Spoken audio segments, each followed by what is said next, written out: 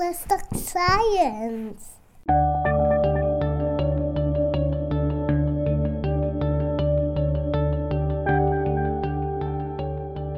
From the University of Groningen, this is Mindwise Podcast, hosted and brought to you by psychology students.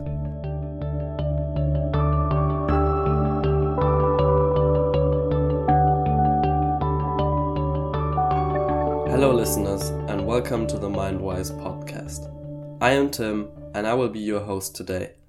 You might have listened to the podcast featuring Marco and Javor, where they interviewed Tasso Sarampoulos once a week for the duration of the course Research Methods, Theory and Ethics. If you haven't checked it out, I highly recommend you to do so. In this podcast, I will be interviewing Pontus Leander. I got to know Pontus through the course Psychology in the Workplace, which he is teaching in the second year of our psychology bachelor program. In this episode, you will learn more about Pontus and his research, which focuses on motivation and goal pursuit and social cognition. So without further ado, let's start. Live from the Heyman's Institute for Psychological Research, I'm glad to welcome Pontus Leander to the Mindwise podcast. Pontus, how are you feeling? Very well, thank you for having me.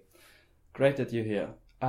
So from what Google knows and what I know is that after your graduation, you worked in the tech industry, then continued to become a researcher at the Duke University until you somehow found your way to our beautiful university here in Groningen. What led you here, and what kind of statistically significant experiences did you make along the way? Well, what led me here was a confluence of events, and I should start by saying that although I grew up in the United States, I am Swedish by birth, and so the idea of moving to Europe, particularly Northern Europe in general, wasn't difficult to comprehend. And I was finishing my PhD and doing my postdoc work right around 2008, 2009, 2010, during the deepest pits of the recession. And anyone who is going to university now knows that this recession is being blamed on basically the idea that they will never have a career or there won't be really any hope for the future. And back when I was finishing up my education, that was certainly the case. In fact, we were watching the numbers tell us that our futures were in jeopardy, and especially in terms of trying to have an academic career. And so when faced with the realities of a difficult job market, you have two choices. You can either change your career goals or you expand your horizons. And some of us decided that we were quite comfortable expanding our horizons. And that includes looking beyond your borders and looking beyond what you might normally be familiar with. And so in my case, that led me to apply all over the world. And in my particular career field, there's maybe, especially as a research psychologist generally, there's maybe 20 or 30 jobs per year on the planet that are really good, that are really worth going after. And Groningen is a great university, and it's a research university, and one of the positions they were advertising, the one I'm in now, hit all the right notes on what I was looking for. The idea of living in the Netherlands is certainly perfectly attractive, and so I applied and it worked out, and I had no problem reminding them that I was Swedish when I was here applying and interviewing with them, and the rest is history. And that was in 2011. Okay, nice. And what kind of experiences shaped you on your way? It really comes back to when I was a bachelor student. Once I knew I wanted to do research in psychology, motivation was never the problem. The problem was pathways, the opportunities, finding the means. And the first statistically significant experience I had was I'd finished my bachelor degree and was looking to apply to graduate schools and realized that I needed a lot more research experience than I had, which at the time was approximately zero. And I realized that I had to do this. And so my first major experience was this idea of understanding that you have to invest in your education in ways that you would never expect to when you first get started. And in one way, by investing, I mean, you have a choice. You can either get a job where you make a little bit of money, and when you're starting after a bachelor in psychology, it will be a little bit. If the money is not meaningful or useful. Or you can spend that time trying to advance your education. And so what I did was I volunteered my time in labs. I took on this mindset that my time isn't valuable in this way. Like I don't need to sell it for money. And that liberated me to work with different professors. And as a volunteer, they were just that much more interested in working with me because I wasn't asking for anything. I wasn't showing up at their door wanting money from them. I just wanted opportunity. And they responded to that very well. And I got a lot of opportunity to invest in myself by helping them conduct research. And they wrote me very strong letters for recommendation. I had some remarkable learning experiences. And ultimately, after 3 years after I finished my bachelor, I started in a PhD program that I was very excited about. And it was my top pick and all this kind of stuff.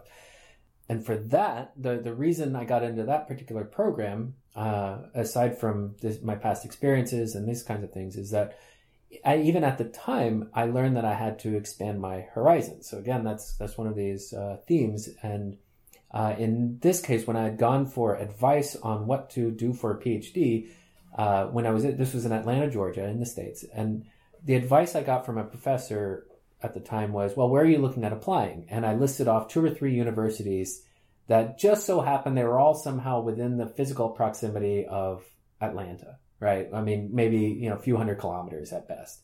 And he basically said, okay, let me stop you right there. You've got to think bigger. You have to think broader. You have to think wider because, the argument he made at the time was, look, no school is going to be that excited about someone who's applying to there just because they're close.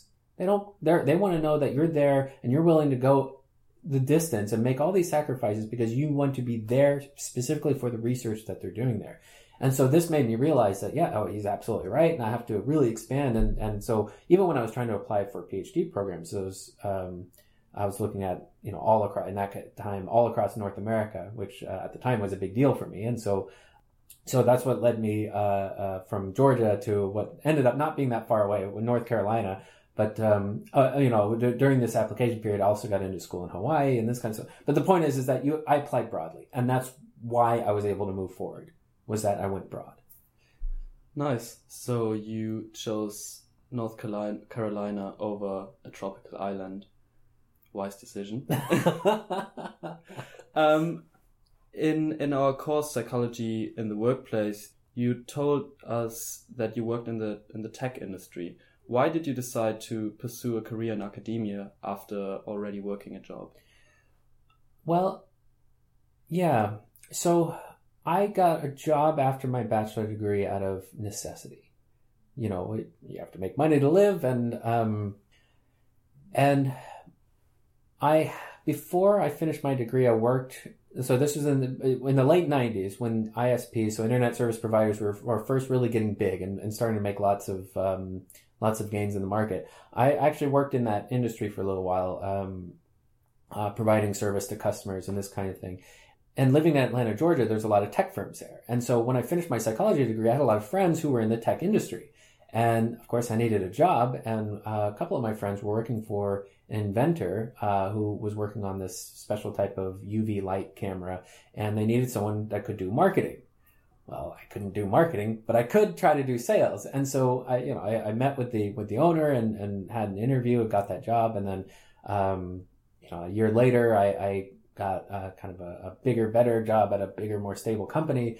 But these weren't jobs of passion. They were jobs of necessity. I needed an income. And on the side, so to speak, I was always working towards trying to get back into academia. Like, you really feel like you're adrift or out in the wilderness sometimes when you're working and realize that you're bringing home money and that's basically it. That's your life. And it's just not very fulfilling or enriching for me. Okay. So. And what is the most important lesson you've learned while being a student or a researcher? Persistence is more important than ability. And what I mean by that is that if you want to do something, if you want to accomplish anything meaningful in this life, they say you either have to be lucky or smart. What I would argue is that you have to be lucky and committed and hopefully smart too. But I consider that lucky. That's in the lucky pile because there's so many extraordinary researchers, intellectuals, artists, scientists, you name it, whose success and whose experience and whose lifetimes were spent with this obsessive pursuit of something that they truly valued. And that's where great ideas come from, is this, when you think about something, sometimes night and day because it's bothering you or you're excited about it, that's where ideas come from. It's not how well you score on an exam. It's not how many points you can get on an IQ test. It's whether you really know something implicitly to be able to say, well, this is new or this is necessary. And that's where I think really great ideas come from. But that requires persistence and more than intelligence, more than these other things. Of course, those other things matter. But if there's one thing we potentially, I don't know if we can really control persistence, but if there's one thing we feel like we can control, it's that. It's effort, it's time. And most importantly, realizing that your time isn't actually worth anything. It's just limited in life. How do you cultivate that persistence for yourself? Yeah, well, for me, encountering repeated failures and was it. You have to learn how to fail. Some weight loss advice I heard on the radio once was learn how to suffer.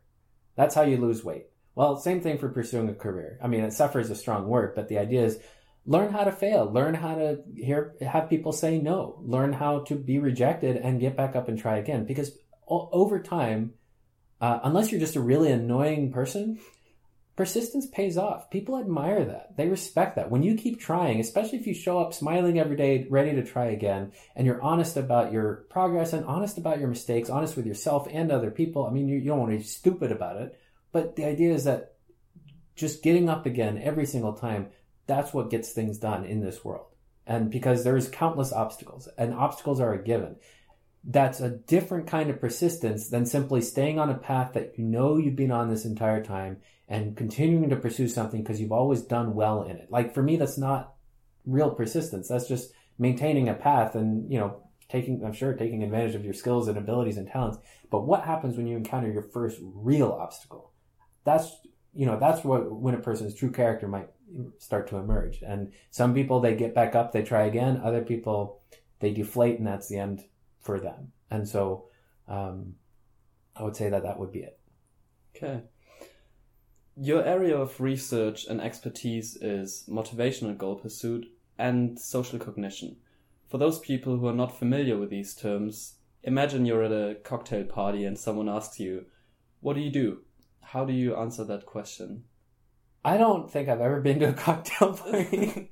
And maybe this is the reason why, is because I can't answer that question very well. What I can say is I've always been fascinated by the idea that we as human beings are somehow driven by something. And by driven by something, we may not even know what it is.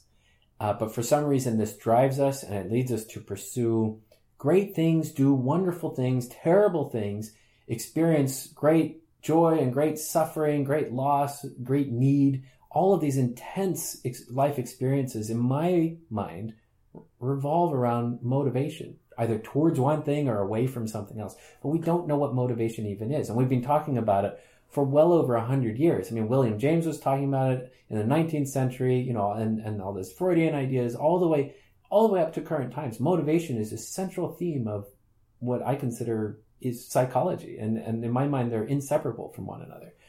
So there's that.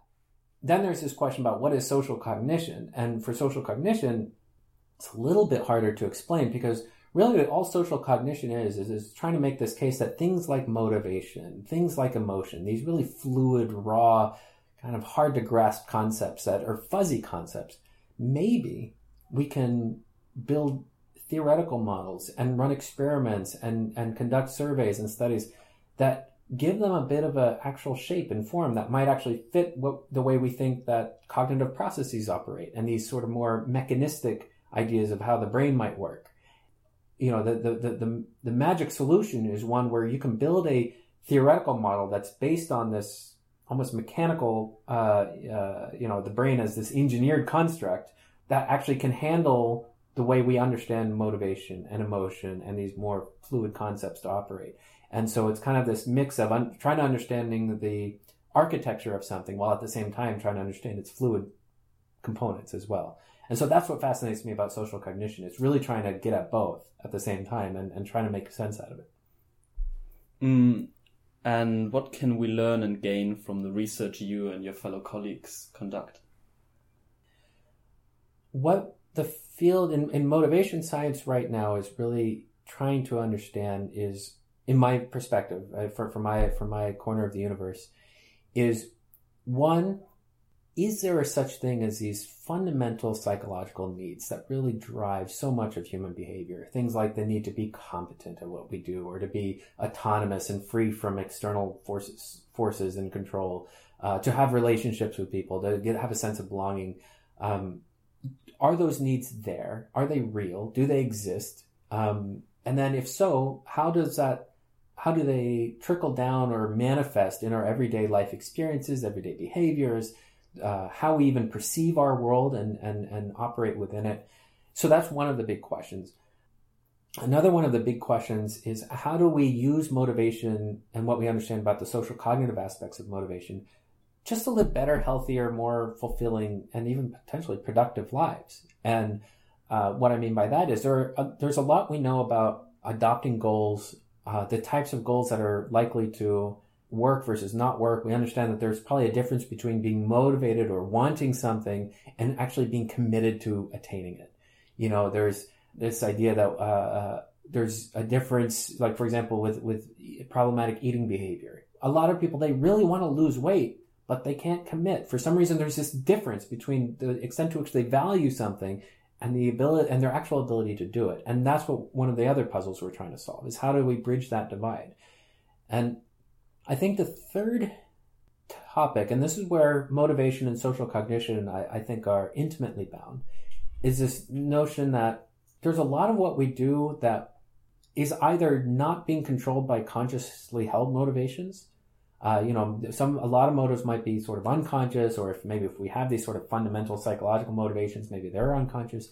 But there seems to be this divide between what we think are consciously held goals and unconsciously held goals. And both seem to have an influence on behavior. It's just we don't understand it yet. But then there's this other piece, which is the notion of something like habits. There's a lot of things we do that we cannot even identify as being goal-directed or motivated at all. There's a lot of unexplainable behaviors out there. Some of them are quite extreme, and they just seem to be mechanistic, like hostile acts of violence, that we hear about sometimes, where it makes no sense. Why would a human being do this? Like, there's no motive for it, no motivation for it. But maybe there is. And that's one of the questions. Is that just some sort of strange, thing that happened in the brain that activated and led to this explosive, violent response? Or was there some sort of motive buried in there that we don't really understand or know about? And so that's this other piece, which is this sort of this unknown motivations and whether everything has to be motivated or not. Maybe there's just some habits that are just sort of these fossils of old gold pursuits that we just keep doing now for no particular reason other than we haven't had a chance to change them or a reason to change them. So those would be the big topic areas that I think will probably yield exciting insights in the years to come. Okay, great. Before this interview, I asked a few friends whether they have specific questions concerning motivation, and one scenario kind of stuck out the most. I think it's something we are all familiar with and probably have experienced at one point. It is about motivation loss.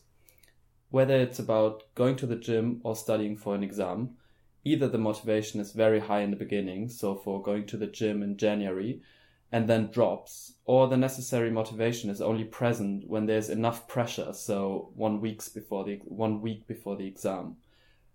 What is the best way to sustain motivation and, as you said, remain persistent?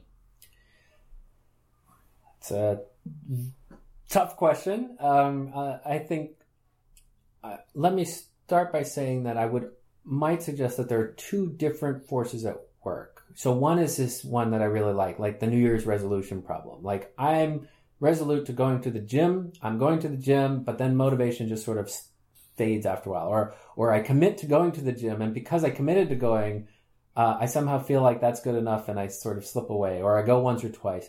And that piece, this notion of where we have this burst of motivation and energy and then it sort of fades away, according to relatively recent research, might have something to do with this idea of whether taking action towards a goal that we've set for ourselves.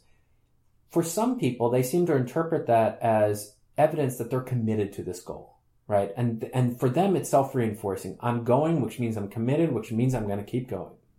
But for a lot of us, especially things like goals that we know we need to do but don't necessarily want to do, for example, going to the gym, maintaining fitness, these kinds of things, studying.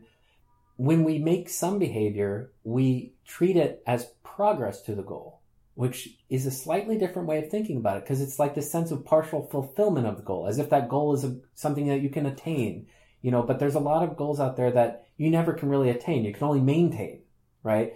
And so one of the questions is, if I go to the gym and I consider that completion or success or attainment, like I accomplished something, well, that might actually backfire, because it basically, in my mind, now that goal can deactivate because it's being satiated. Whereas if that same action, I were to interpret that as, I went to the gym, I must be really committed. I am committed. Well, then maybe I'll go again, because I use it as a way to signal commitment instead of attainment. So I think that's one of the key pieces. So that's sort of this, when we have this burst, but then we lose motivation over time. So I think it has to do with this idea of how are we interpreting our actions? Are we interpreting them as attainment or as commitment, right? The other piece, this notion of why do we only really start working towards something when the deadline is approaching? And, when I was a student, this had to do with studying. Now that I'm a professional, it has to do with all kinds of other things, from grant applications to preparing for courses to preparing exams, you name it. And there's a few things at work here. So one, there's a long history of psychologists pointing out our collective human ability to always expand to the time we're given. So like if we're given 3 weeks to complete a project, that project will take 3 weeks, right? And we'll still finish like 80% of the work in the last few days. If we're given 3 days to do the same project, we'll probably complete it too, if it's just about effort. And we'll do all the work in that time period. And so this notion that if giving people more time to do something probably has nothing to do with increasing their chances of doing it, because it's ultimately we're responding to this external deadline. The deadline is our marker for when this needs to get done. And I think that is the real issue, is that for a lot of the things we do, whether we're a student or whatever it is in life, when you have deadlines, when you have all these external forces that are telling you what to do and when to do it, you don't really have much freedom there, right? So it's not like doing these things affords any sense of autonomy or anything, all these things that we say should increase our feelings of intrinsic motivation. All that gets stripped away when someone is telling you, you have to do this and you have to do it by this date, right? It's totally external. So of course our brains are going to switch over to start responding to this as an external stimulus, which means we're not going to be proactive. We're just going to react. And so when that deadline approaches and gets closer and closer, well, then we start reacting. And the closer that deadline gets, the more strongly we react. That's why we're waiting. We wait until that deadline is right in front of us, and then, because we're just reacting. Why? Because all we're doing is responding to external forces. That's it. The issue is that with studying and sort of the current model of education is it works exactly like that. However, if you decide to go to graduate school, do a PhD, become a researcher, or become whatever it is that people want to become in life, you strip away bosses, you strip away all these things, and suddenly you're told, hey, here, we heard you're interested in doing this kind of research or pursuing this idea or building this business or you name it. Yeah, cool. Sounds interesting. Maybe you get some investment, in the form of grants or in the form of business investment. Who knows? Well, then you're suddenly on your own. And the only one who determines what you're going to do is you, right? So then what you might see is that a lot of people are just really good at doing work and maintaining and persisting, period. And a lot of people work constantly. Why? Because it's self-directed. Right? They're not waiting for some external signal to tell them what to do and how to act and when to work and when to study. They just know that this is something I value and this is something I need to do.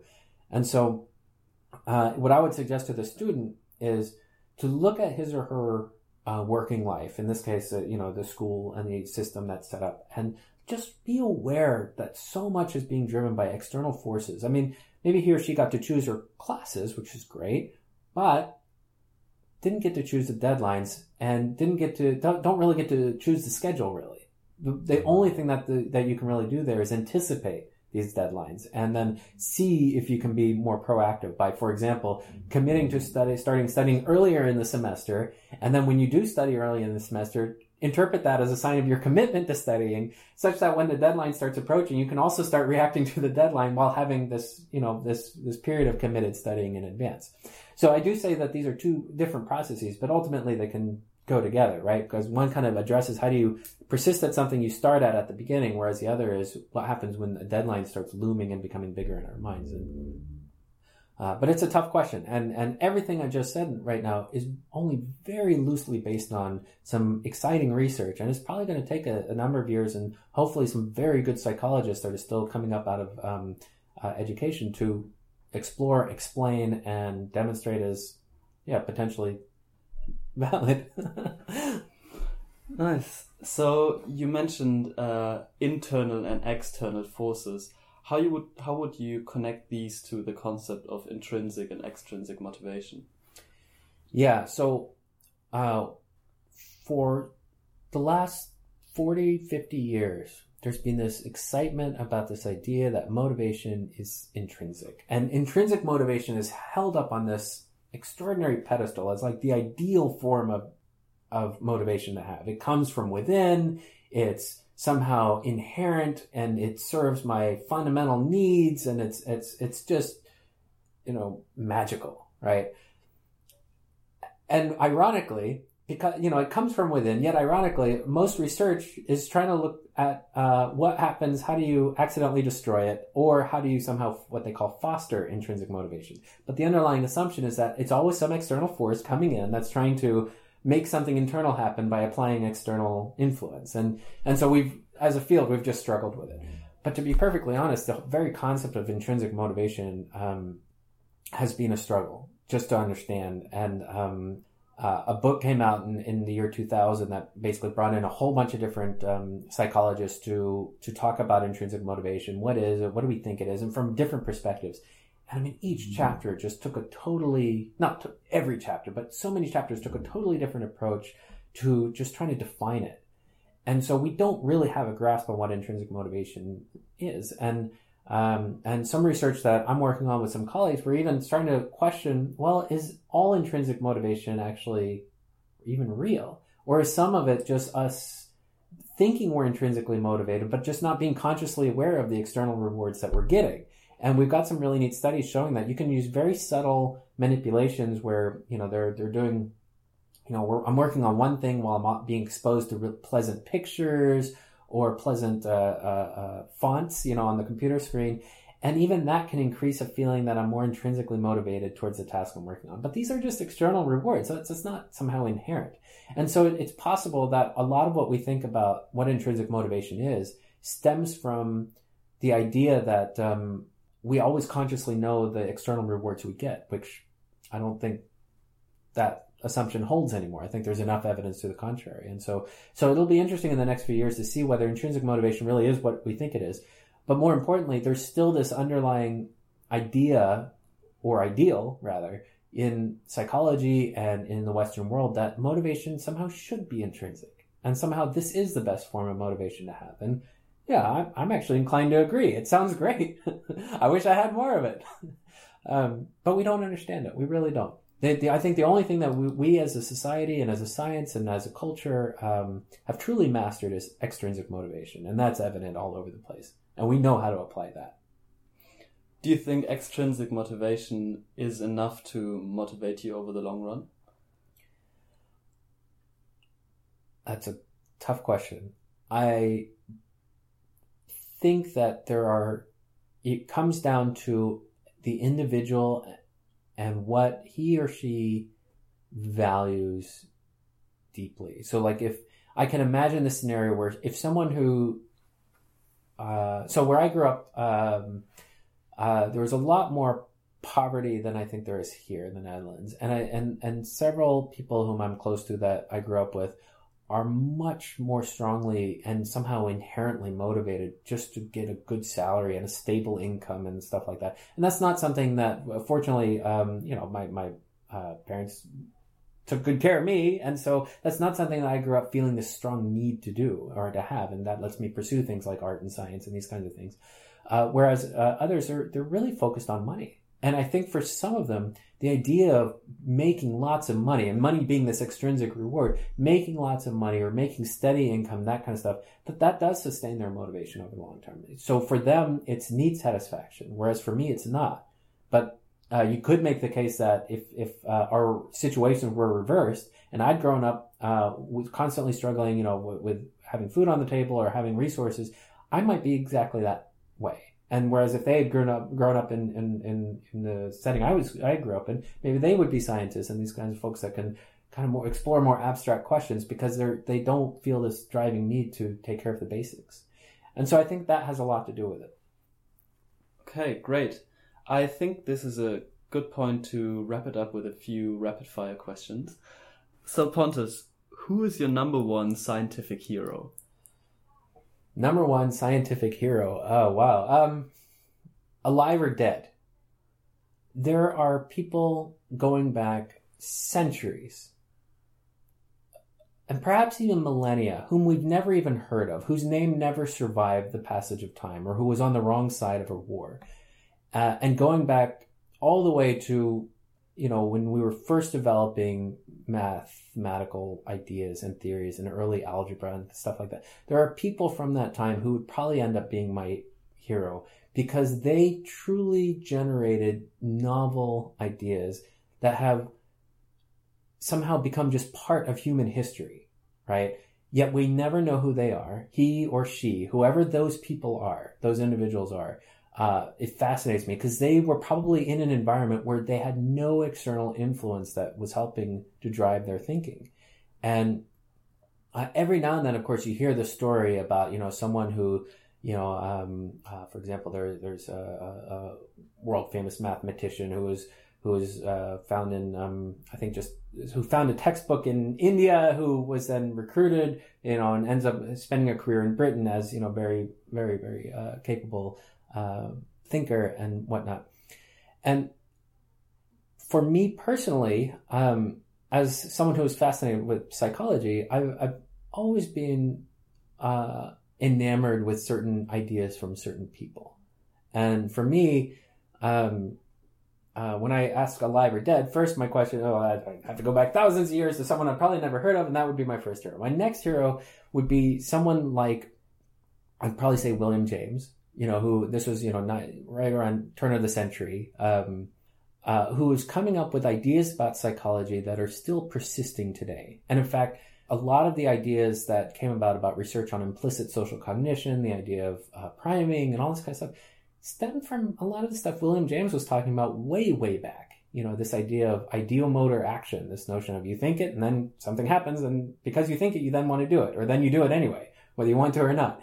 And so this notion, so these early ideas where it's not like they had data to go on or other people's theories to go on. They were just building on their knowledge at the time and a lot of creative thinking.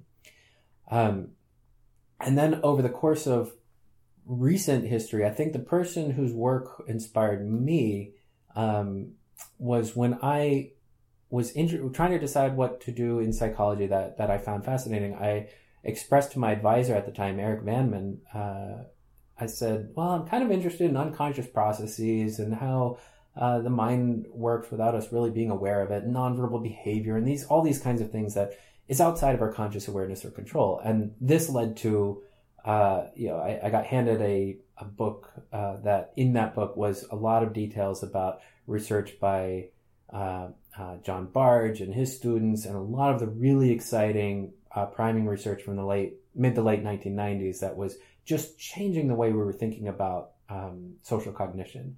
And that I found, that's what got me into this world of social cognition, because I realized that a lot of the stuff I was fascinated with over the entire history of psychology, especially with motivation and unconscious motivation, these guys were really doing something with it that made it contemporary. And we're trying to link it to cognition and what we know about cognitive models.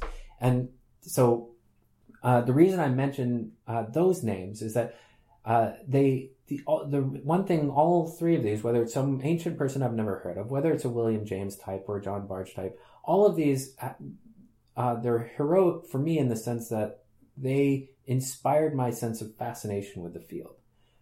anyone else. There's lots of people who have inspired me to work harder, to have had really interesting, exciting conversations with, but those moments or those individuals have somehow guided my fascination, and that's exciting. Cool. What is one book every psychology undergraduate has to read? And you're not allowed to say work in the 21st century because you already made us read that. It's a same book that I want any graduate student I ever work with, and frankly any colleague I ever work with or want to give advice to or whatever to read, which is Paul Sylvia's book How to Write a Lot.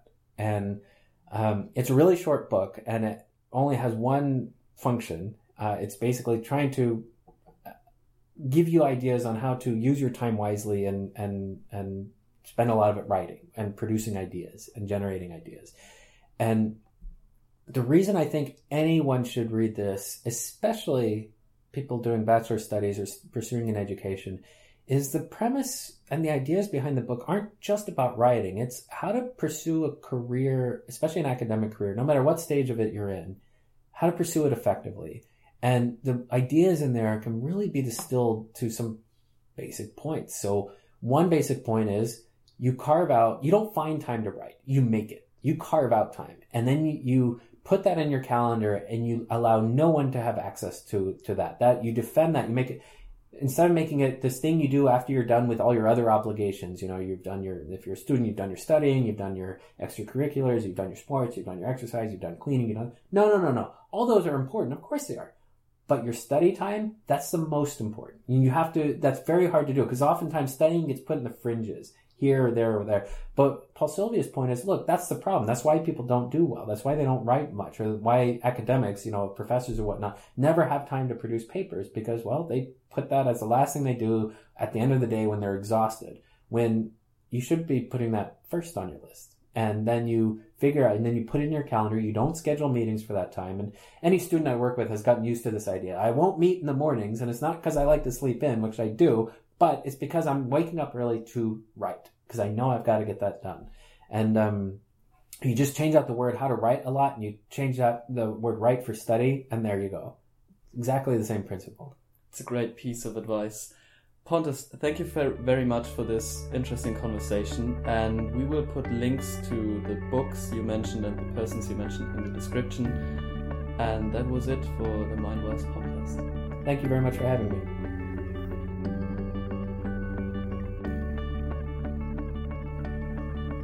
Thank you for listening. If you want to give us your feedback regarding this episode, or if you have suggestions for upcoming podcasts, please write a mail to mindwise@roch.nl.